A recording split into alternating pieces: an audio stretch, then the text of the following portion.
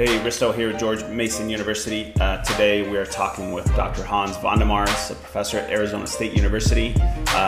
We will be discussing his recent paper, Reversing Policy Neglect in U.S. Physical Education, a policy-focused primer. I'll link to the full site in the article, for the article in the notes section. Hans, thanks for coming on the podcast. My pleasure. Thanks for inviting me. So, let me just first of all do some truth in advertising in the sense that this paper is a result of a team effort. The paper is part of a special issue that's due out later this year in the Journal of Teaching and Physical Education. My colleagues Phil Ward, Murray Mitchell, and Hal Lawson were the first this foursome. We had about almost a 2-year worth of email discussions and every once in a while a phone discussion. But then at some point, either Phil or Hal suggested, we need to write some of this up, all the different things that we discussed. It was a free-flowing discussion, and it hit on a range of topics. And so the proposal was forwarded, it was accepted. And so, but in addition to Lawson and Mitchell and Ward, I also need to acknowledge that we did seek outside help, if you will, from people like Jennifer Walton-Fassett at Kent State, Sue Sutherland at The Ohio State University, Emily Jones at Illinois State, Zach Bedos, and then also we invited Steve Estes, who is like a representative from the National Association for Kinesiology in Higher Education, Stephanie Morris, who is Shape America's CEO, and of course Darla Castelli was invited as well. Mm-hmm.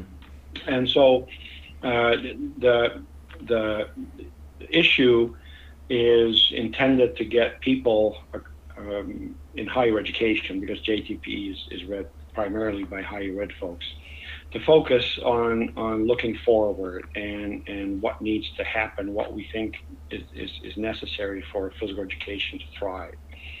And it is something we took essentially more of an ecological approach by saying, okay, we cannot just focus on K-12. We cannot just focus on PETE. We cannot just focus on doctoral PETE. So when the special issue comes out, you will see that we're hitting all these, what we call systems. And changes in one system have consequences for all the other systems in place, right?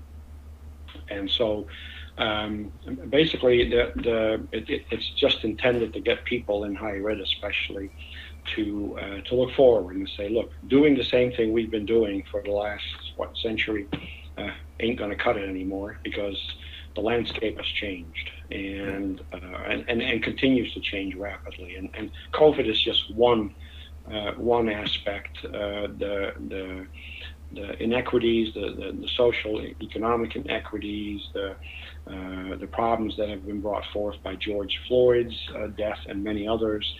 All of this is just changing the landscape for not just physical education, but schools in general.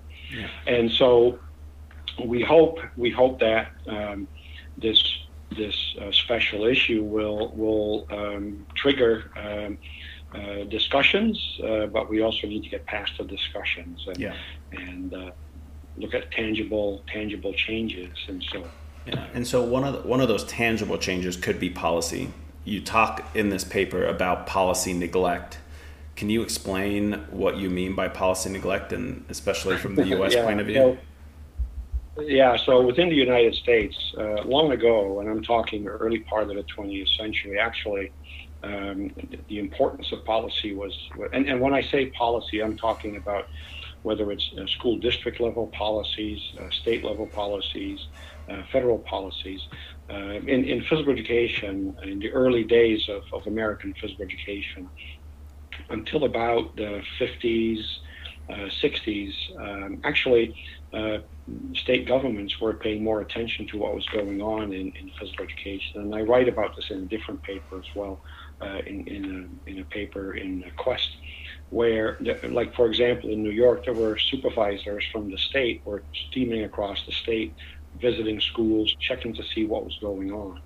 Since then, the field as a whole has seemed to have lost sight of the important role that what we call strong policies can have on how physical education is delivered, both in terms of the quantity and the quality.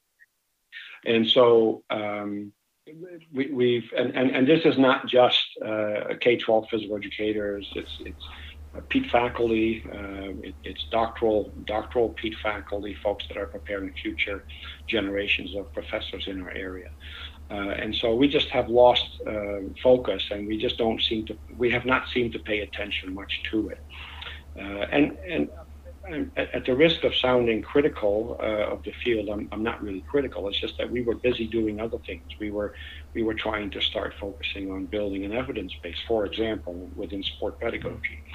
And so I think we need to refocus, if you will, and recognize that strong policies at the state level, especially, can create conditions that make it possible for K-12 teachers, professionals, to bring about meaningful outcomes. And I know that the field has for years grappled and fought over, well, what is our subject matter? What should we be focusing on? And those are battles that will continue, I suspect. Meaningful outcomes can only be accomplished if conditions are such that teachers have time to work with students. And I do address some of that in the paper, in terms of how much time do teachers actually get with kids, and how much time does a youngster who goes to a full slate of grade levels in the district, how much time does he or she have physical education? And it's not much. So do you think that, you said in the 50s, 60s, we started to kind of slip in focusing on policy, and it started to coincide with building the evidence base. Do you feel like there's other reasons for like why we missed the policy boat? Because if we look at education policy in the US, like there's a lot of really good scholarship, really good research in education policy outside of PE. Like when people talk about educational policy researchers, they refer to some American scholars, and there's a lot of stuff being done. ESSA, No Child Left Behind, going back and forth between these big conversations about charter schools and all this stuff. So like why did PE kind of fall off on this? Well, I think physical education has not been part of those discussions and that research, because physical education has never really been at the table, if you will, be it in K-12, in higher education. I mean, look at what happened when the exercise science folks started to sort of strut their stuff, and starting in the 60s, we needed to become more of an academic subject, and I think that in part contributed to the fact that physical education faculty in higher ed started to recognize that we need to maintain our place in higher ed, and I think that's where the emphasis on sport pedagogy started to influence how we spend our time as higher ed faculty. On top of that, and I think I addressed that in the paper, that there's not much reward, if you will, to spend a lot of time focusing on policy.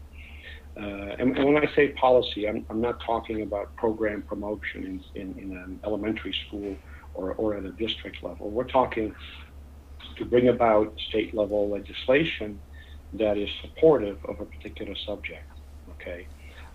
Yes, there are quite a number of ed policy scholars in the U.S., and there's been lots of discussion, and they write a lot about it. But the question becomes, how does educational policy research inform legislators? Because ultimately, we need to translate what we find in terms of the impact of physical education in our case, or the impact of good reading instruction. How do we impact policy makers to create and propose legislative bills that get enough support from both sides of the aisle, if you will, that it passes? And I would have to argue that as much research as being done on ed policy, has it impacted what happens in schools? And I think that the lack of translation of evidence, the lack of communication, advocating with state level, and for that matter, federal level legislators, the folks in Washington, the lack of time spent working with these folks to try and support legislation that helps kids, that probably has contributed as well. And so, yeah, and I think that, you're right on in the sense that if we're wanting to make change at the legislative level, so passing bills and getting senators and state senators and representatives to, make education policy change, we should be coming to them with some research, but we haven't done the research, and so it's hard for us to convincingly give people arguments. And I guess that's the conversation between advocacy and policy of, how are we advocating for certain things and who should be an advocate. And so I don't really know which question to go to next, because I could go so many different routes here. Well, we're going to say something about, who are the policy actors and who should be policy actors. Mm-hmm. And I think we all and again, when I say we all are, I mean K-12 professionals, PET faculty, and those who prepare professors. We all have a dog in this fight, I think. We don't all have to do the same thing, right? So different roles for different folks on it. Just like in a hockey team or a baseball team, not everyone is going to end up being the cleanup hitter, right? And so K-12 professionals can do good, important advocacy at the school and the district level. I shouldn't say simple things, but the simple thing of what makes for a good teaching schedule.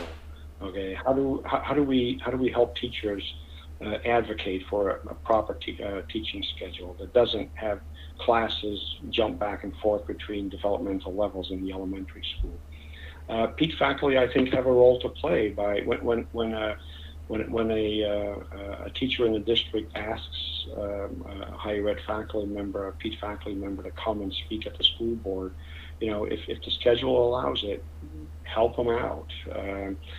PET faculty can spend some time at the legislature. This afternoon, I'm supposed to be in a meeting with 2 members that are connected to the governor in Arizona in the ed policy area, and we're gonna actually try to make some proposals and inform and try to, again, lay the groundwork for putting in millions of dollars into school physical education and health education. We're talking $500 million.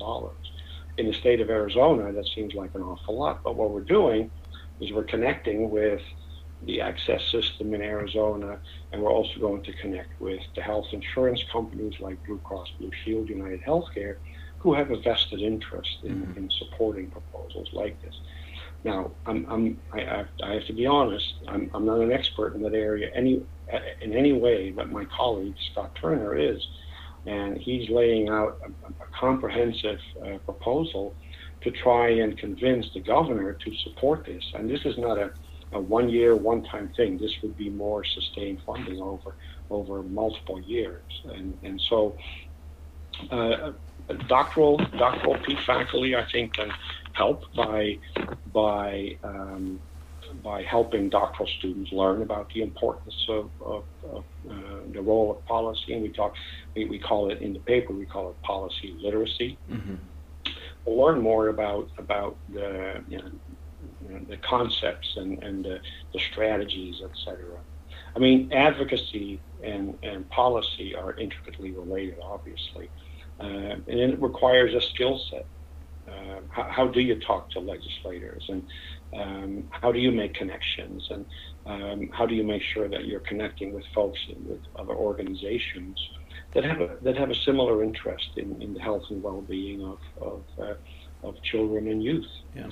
And you bring that up in the paper too about playing nice in the sandbox. I remember what you wrote it as, playing nice with others, so you're aligning with other organizations, but also not necessarily always talking to the legislator themselves, but talking to the staffers to understand that that's where the progress is made, in talking to them, having them explain to their legislator about what you're talking about. And you know, the point is that you rarely get much time with an actual House of Representatives member or a state senator. You end up talking with the staff members, and so getting to know who's on the staff, and obviously you need to understand and recognize the political leanings of both of the state senator as well as other folks in the legislature. We live in a state that's now considered purple, but generally speaking, we're still pretty red. Mm-hmm. And so you need to be cognizant of that essentially it's a game, right? That's being played. And we have to have, just like we have to have skills and techniques and tactics to be able to play a game of badminton. We need to learn how to play the game in the area of policy and advocacy. And that's a skill set that needs to be developed over time. It doesn't just appear. Yeah. So in your paper, you also talked about the lacking of a reward structure for P faculty. That in a position, let's say I'm an assistant professor and I'm impacting policy, it doesn't count as a peer-reviewed publication. It doesn't count as a grant necessarily. So for someone in your position who's a full professor, you don't necessarily need that like reward structure for a promotion or something like that. Obviously you have to do your job, right? But how do we fix that? Like, or how can people get around it and narrate it in a way that they are showing that that's as impactful or more impactful than publishing papers? That's a very good question. Clearly, the focus has become increasingly on generating knowledge, new knowledge, and replicating existing knowledge and certifying that further. I think Peat faculty, as a group, on their own campuses, like you on your campus, you can advocate to your department chair, to your college dean, that this work is important and it's part of service, right? This isn't scholarship. When I steam over to the State Senate House or the State Senate building in Phoenix, that wouldn't be considered scholarship, but it's important service. And so the goal for this type of advocacy would be to say, look, universities, and this goes all the way up to the provost and the president. I was on a university promotion and tenure committee a few years ago, and clearly the focus is on research at a place like ours at Arizona State. But there are ways of trying to slowly build in rewards, if you will, or make time spent dealing or working with legislators, policymakers at the district level and at the state level as an important task that should be recognized and rewarded. And so, and I think universities start to recognize more and more that they have a responsibility of impacting the local community, whether it's the city in which the university is located or the state in which it is located, and so impacting the community in which we function through doing advocacy, targeting policy. That should be rewarded, and so you have a chance to work with your department chair, with your dean, and those folks can be helpful in terms of trying to show, look, if these are the criteria for promotion and tenure in our college, we build it in, then the rest of the layers of decision making on your promotion and tenure decision or promotion to full professor, that needs to be recognized. Mm-hmm. And so somebody's position description could include a surface component that needs to be recognized. Yeah. So I mean, it's easy to propose that. Getting it done is a different issue, mm-hmm. but there's an opportunity there to impact policy. Yeah. At the university level, if you will. Absolutely. In your own workplace. So I think one of the most visual and most known advocacy moves by Shape America specifically is the Speak Out Day, right? This idea of getting everybody together, training them one day, then going around the Capitol, flying all these people in, going to offices, and advocating for these three things that they're trying to say. So that's a 1 day a year event, right? So is that the right way to go about it? Should that be more of a prolonged year-long thing? Should it be a letter writing campaign? What do you feel like is the best advocacy that people in Pete or as K-12 educators, how could they advocate outside of a well-run once-a-year event, but also costing thousands of dollars for people to fly from California, Washington, Oregon, all these different places to come in? Yeah. So I'll probably get castigated and taken behind the shed in Spain, but I think for the amount of money that is invested, both time and money, for teachers to go to Washington and get a chance for a photo op with a senator, a U.S. senator or a congressman or a woman, I think in the long run it may not be the best investment. Constitutionally, the federal government is supposed to keep its hands off education, which of course it hasn't. It has not done that. But the real action, as Judy Rink has said long ago, the real action is at the state level, and because education is supposed to be under local control, as they say right now.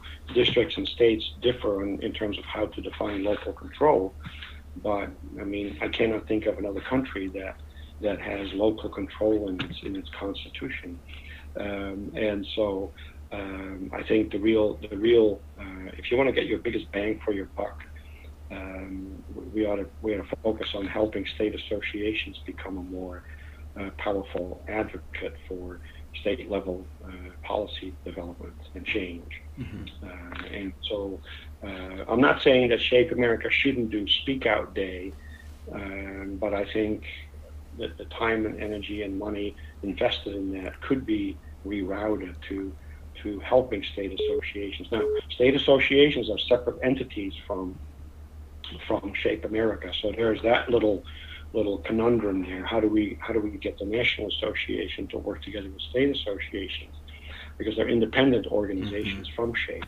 Mm-hmm. Right?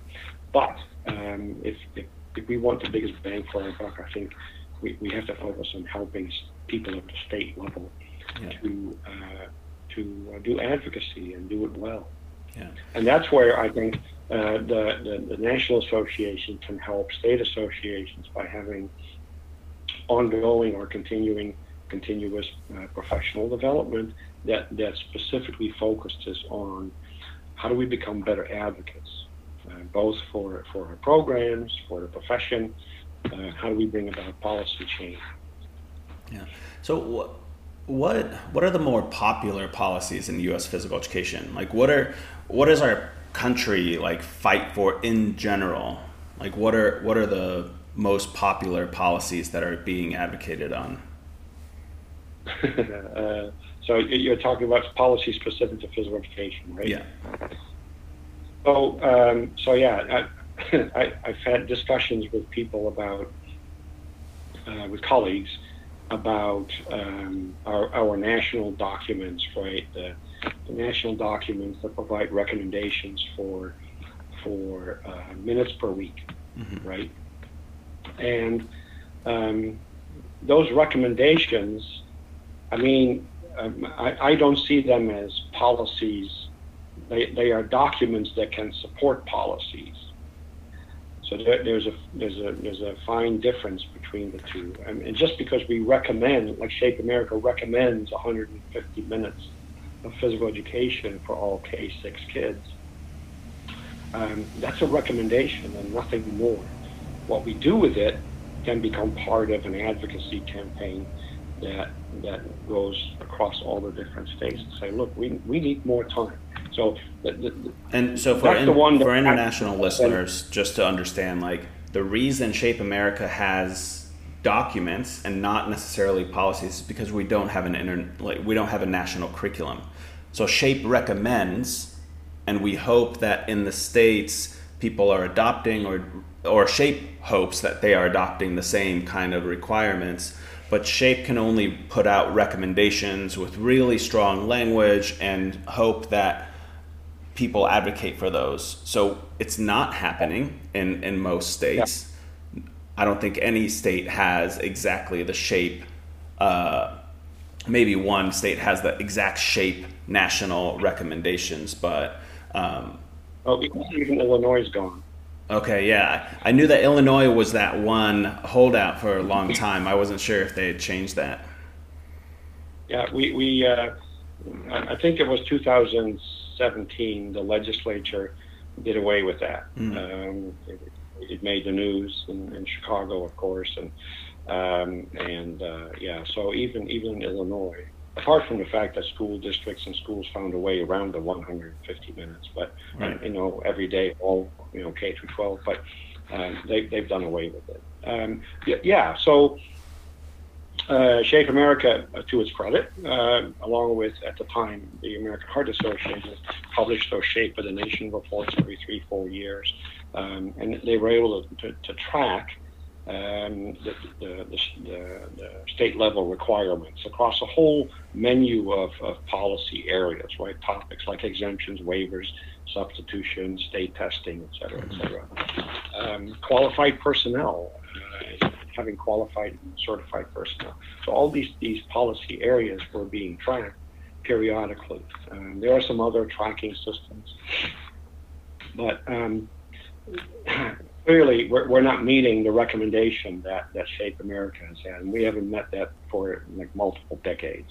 Yeah. Before it became SHAPE America, AFERT had those recommendations as well, I believe. Mm-hmm. For that matter, the national recommendations for physical activity, the 60 minutes of health-enhancing, moderate to vigorous physical activity, the focus on strength conditioning activities, those are also recommendations. That's what's put out by the U.S. Department of Health and Human Services. Mm-hmm. And so those are recommendations as well, and they're all evidence-based. But clearly, the environment has not been created to help support those recommendations and help people meet those recommendations. Yeah. And that's where I think the advocacy and creating the state level policies come in. Yeah. And in the paper, you showed what that minute requirement would actually cost. Can you talk about that? Because, and I think you talked about this in one of the Peak Collaborative meetings as well about policies. Like we're pushing minute requirements, but we're not taking into consideration what the structural costs of building out extra gyms and hiring new teachers to teach it. So can you share about what the reality would look like if we did do exactly what people are advocating for? Yeah, I have to cheat and go to my slides where I have that information because I can no longer remember all these exact numbers by heart. They're big numbers. What's that? They're big numbers. And before I share the example, and because it ties into the minutes per week, right? I'm not saying that SHAPE America should not advocate for 150 minutes of physical education for all kids K through 6. I'm not saying that we should not advocate for $225 million, 225 minutes of physical education in junior high and high school. But what I think we need to come to grips with is what are the financial implications. And so with a colleague in a district that's nearby, which is one of the 5th or 6th largest district in the country. Currently, the district has 56 elementary schools, and it has roughly 80 certified elementary school teachers, right? A number of those are itinerant teachers or traveling teachers. So the district costs currently, the average annual salary, including all the benefits, because that always gets forgotten, per teacher is just under 66, and these are numbers now that are 2 years old, $66,000. Okay, so that's just the current number of teachers. Each teacher gets 66, and that's the average because there's beginning teachers, experienced teachers. So for the whole district, that district pays just over $5.2 million in salaries and benefits. Okay, if we were to ask, if we were to say, okay, this district is going to go to 150 minutes of physical education, we would need, or that district would need to hire 162 more teachers. That's almost a 16 million, because now we have 80 teachers plus 162. That now comes to about almost $16 million annually. This is a recurring cost annually just for physical education teachers. There's more. These are, let's call them not recurring costs, but one-time costs, right? What do you think the cost is of building a new gymnasium building? A couple $1 million? Couple of million, $2 million, give or take, right? So the total construction for 56 new additional gyms at each of those schools, one at each school, is $112 million. Okay? Then there's also, because we happen to be in Arizona, where the weather is always beautiful, not all year round, but we have to have outdoor teaching spaces. So the cost of a new outdoor teaching area is usually roughly around $80,000. So the total construction for that across all those schools is roughly, well, just under $4.5 million. And so when you start to add up those numbers, is a school district going to say, yeah, we'll go ahead and do that? Yeah. Okay. I mean, when they're asked to write the check, they cannot deliver, so therefore the policy doesn't pass, right? Well, yeah, I mean, we will not meet the recommendation for that in that district. Yeah. And so the question becomes, do we continue to push for 150 minutes, or do we say, look, can we get back to 2 times 30 minutes? Can we get maybe 3 lessons of 30 minutes? They're still going to be added costs, but those numbers may not be as, cardiac arrest shocking as the numbers I declared. And so I think we just need to come to grips with what is it that we really want and what we really need. We can't do it all even in 150 minutes per week. And of course, that's where I think having the CISPAT framework in place can help, in that we do create opportunities for kids to be active beyond just the 2 times 30 minutes or 3 times 30 minutes before, during, and after school.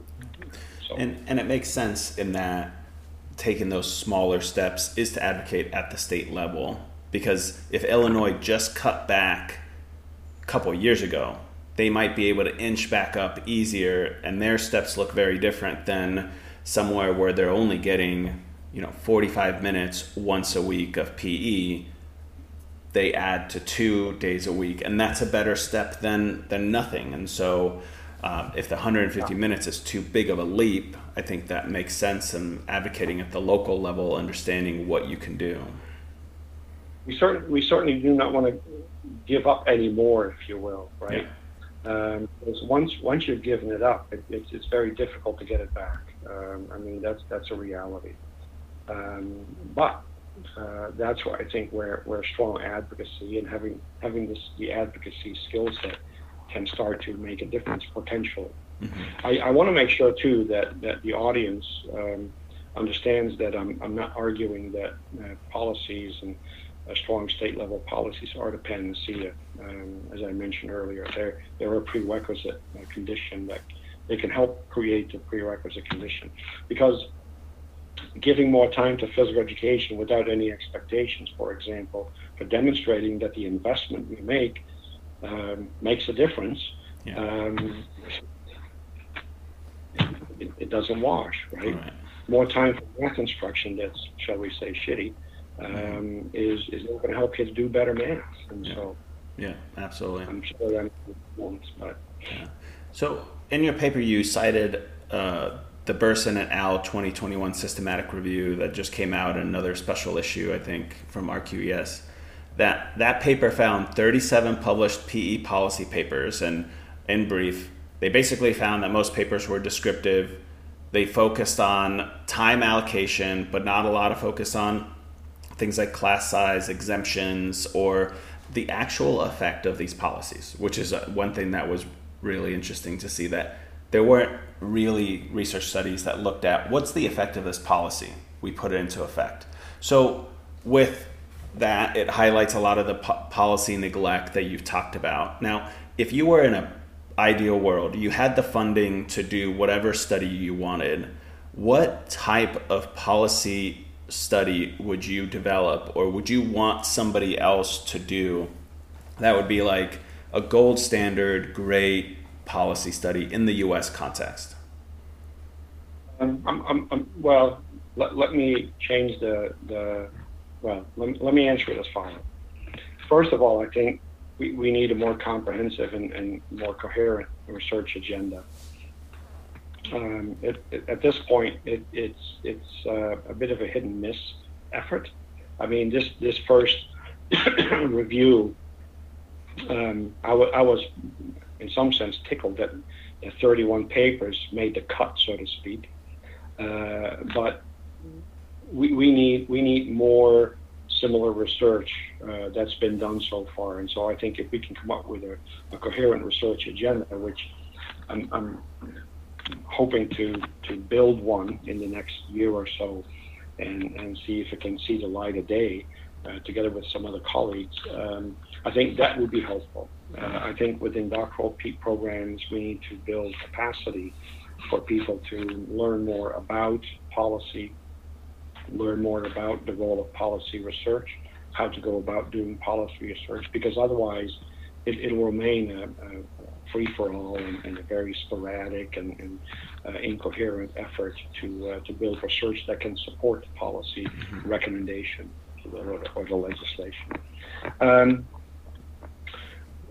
I think Darla Castelli in building the paper that you referred to by Sherry Burson and her and Shannon Mulhern, the co-authors, talked about tracking the upstream and downstream effects of policy. And so clearly a research agenda needs to look at what happens when we happen to catch a particular state, for example, that says, you know what, we're going to invest in health and physical education.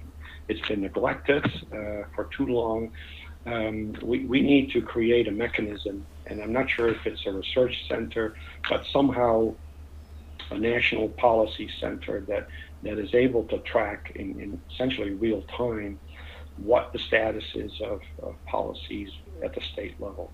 And then when a state decides to implement certain important physical education and health education supportive policies, whether that translates downstream, if you will, into appreciable and important changes in terms of some of the outcome metrics, be it physical activity levels, skill learning, what have you.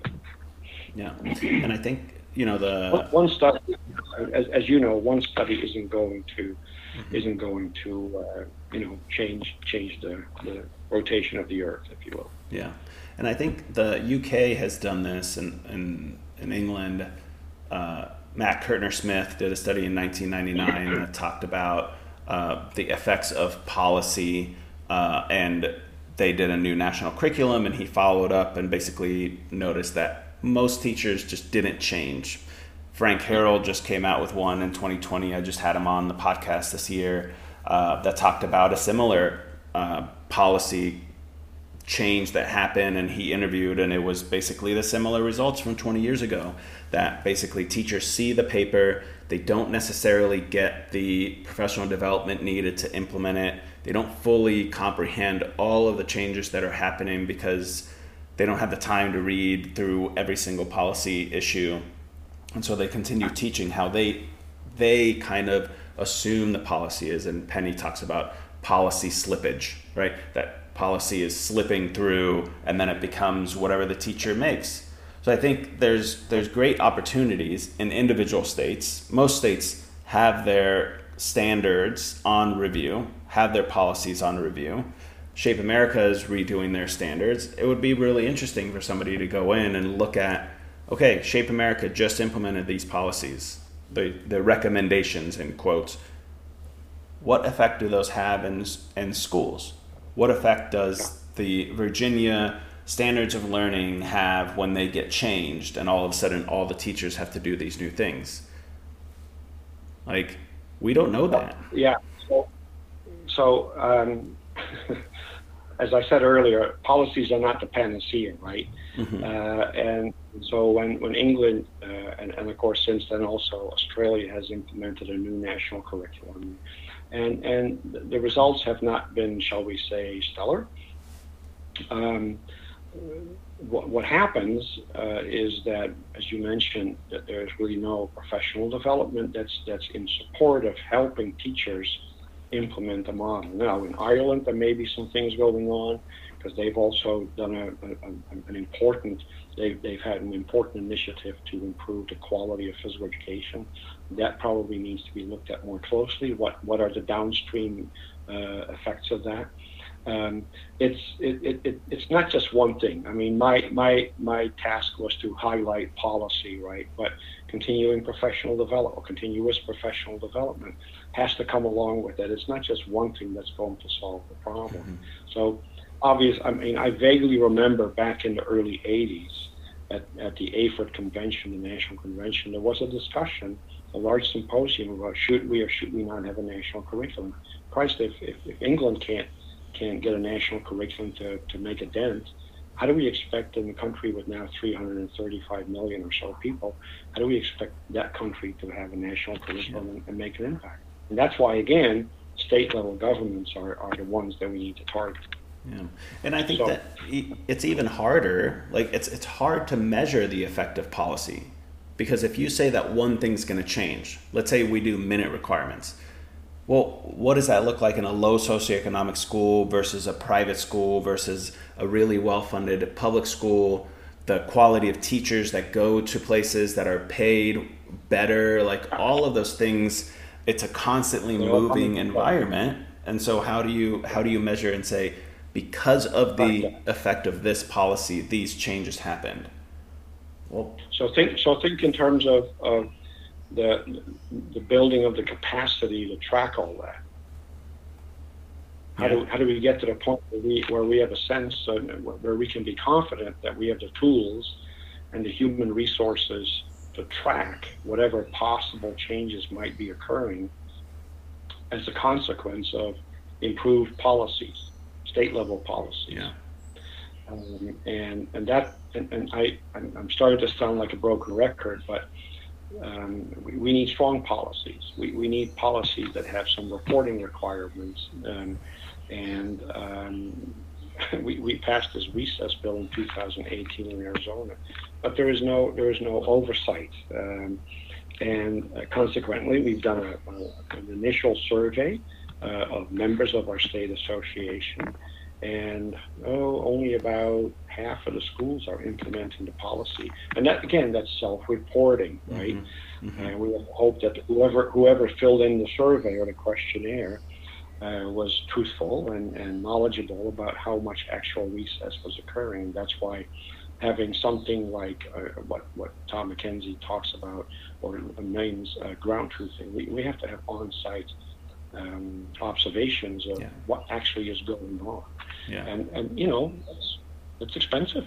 It's expensive, and it most likely will be fought by a lot of teacher organizations and unions who are saying, no, you're not going to come into my school and observe me as an outsider.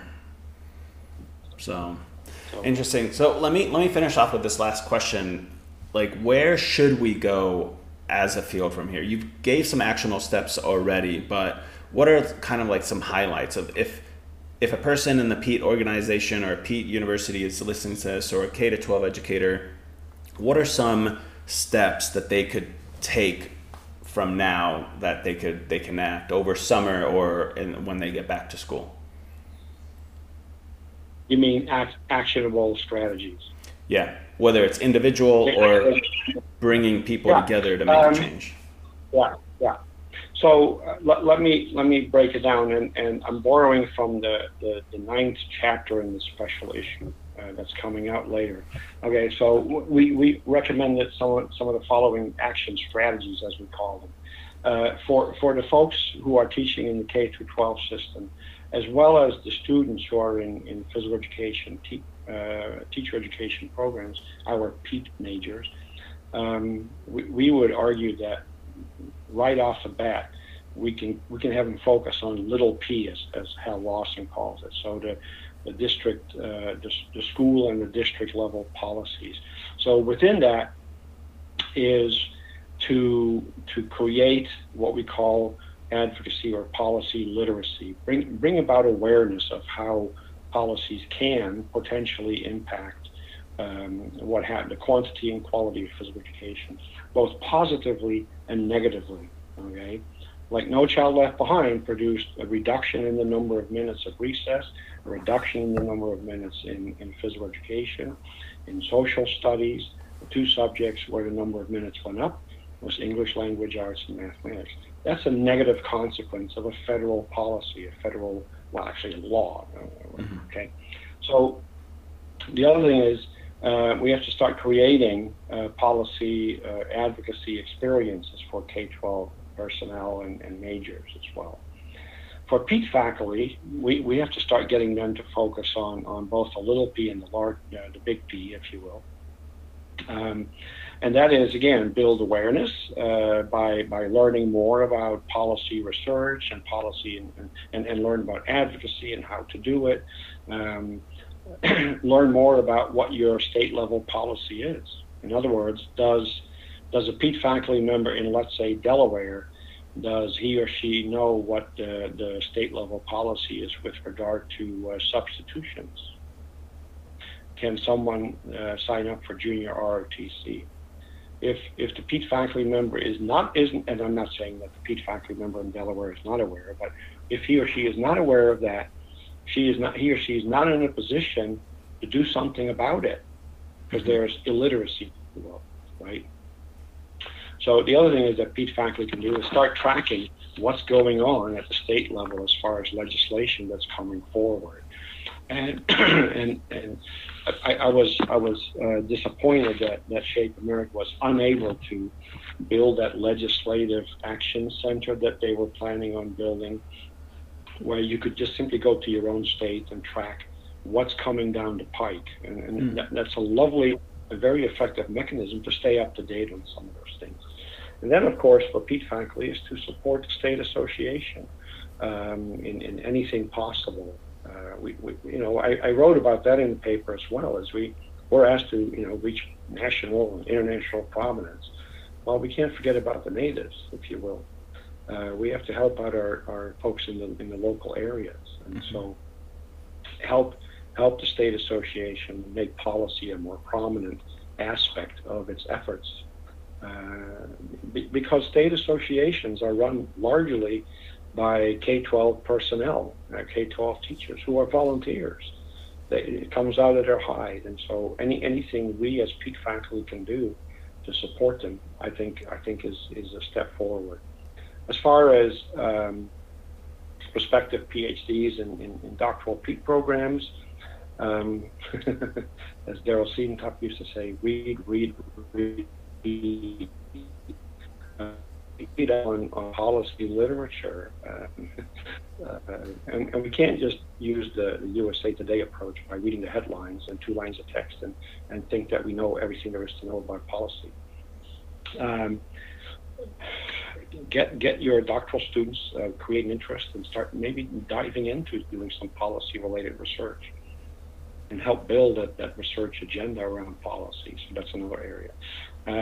Perhaps work across programs across the country. If there was a way to maybe create some state level internships, we can call them internships with state legislators or staffers of the legislators. And then, of course, we've got the professional associations, both Shape America and all the state associations.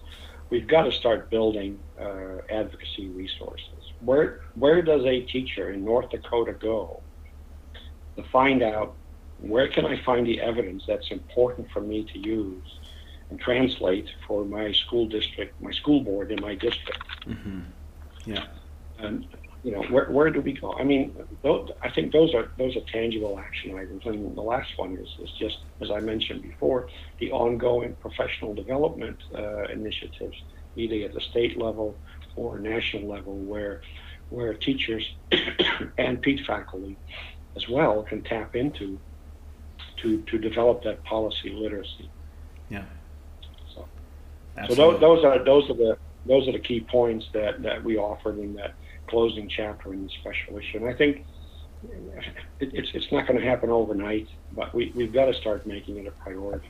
Yeah, I mean, we've waited long enough, so I feel like it is time to step up. I really appreciate you coming on. I think the policy piece is a huge portion, and I've listened to you give talks at different conferences, and you always kind of refer to this, and you keep going back to this idea of like, you need to be active in that state legislature and go in and meet the people who are making those decisions. And I think you're right that physical education hasn't had a seat at the table that's making those big decisions for a while. So I think we've been beaten down so often, so long. Judy Rink refers to it as the woe is me culture. Mm-hmm. That we created for ourselves, and everyone is out to get physical education. I don't think principals in and of themselves or school board members by definition are against physical education, but they have to make decisions based on evidence as far as what are the finances and those kinds of things and other aspects. And I mean, if you want to see an example of strong policies in action is when No Child Left Behind came out back in 2001, when that legislation was passed. Guess what? Everybody started paying attention to how well kids were reading and doing mathematics, and so there were consequences associated with it because they were strong. So anyway. I've gone on too long already. No, I could keep talking forever, but let's cut it here, and we'll hopefully get some of the people who are listening to do some good advocacy work that hopefully leads to the passing of small step policy, and making a bigger difference in our community. Thanks, Hans. I will die a happy. Take care. Just a quick note at the end, we're going to run some of our other episodes that we've done previously, ones that maybe we've done a little bit earlier when other people have not discovered this podcast, over the summer. For 3 years, I've been running these every single week on Tuesday mornings at 7 a.m. I don't think I've missed a week, and I'm really happy with all the people who have been listening, who've been sharing these, who've been using them in classes, who've been using them as a part of professional development. But this summer, I am taking a little bit of paternity leave, so I'm going to hang out with my newborn daughter, and I'm going to get back to recording brand new episodes once the semester starts again. So thank you everybody for listening. Thank you for your support. It really means a lot, especially for those of you who are suggesting other people to reach out to get more different views, different points of view, different diverse experiences, different types of research onto the podcast. So thanks everybody, and we'll catch you in the fall.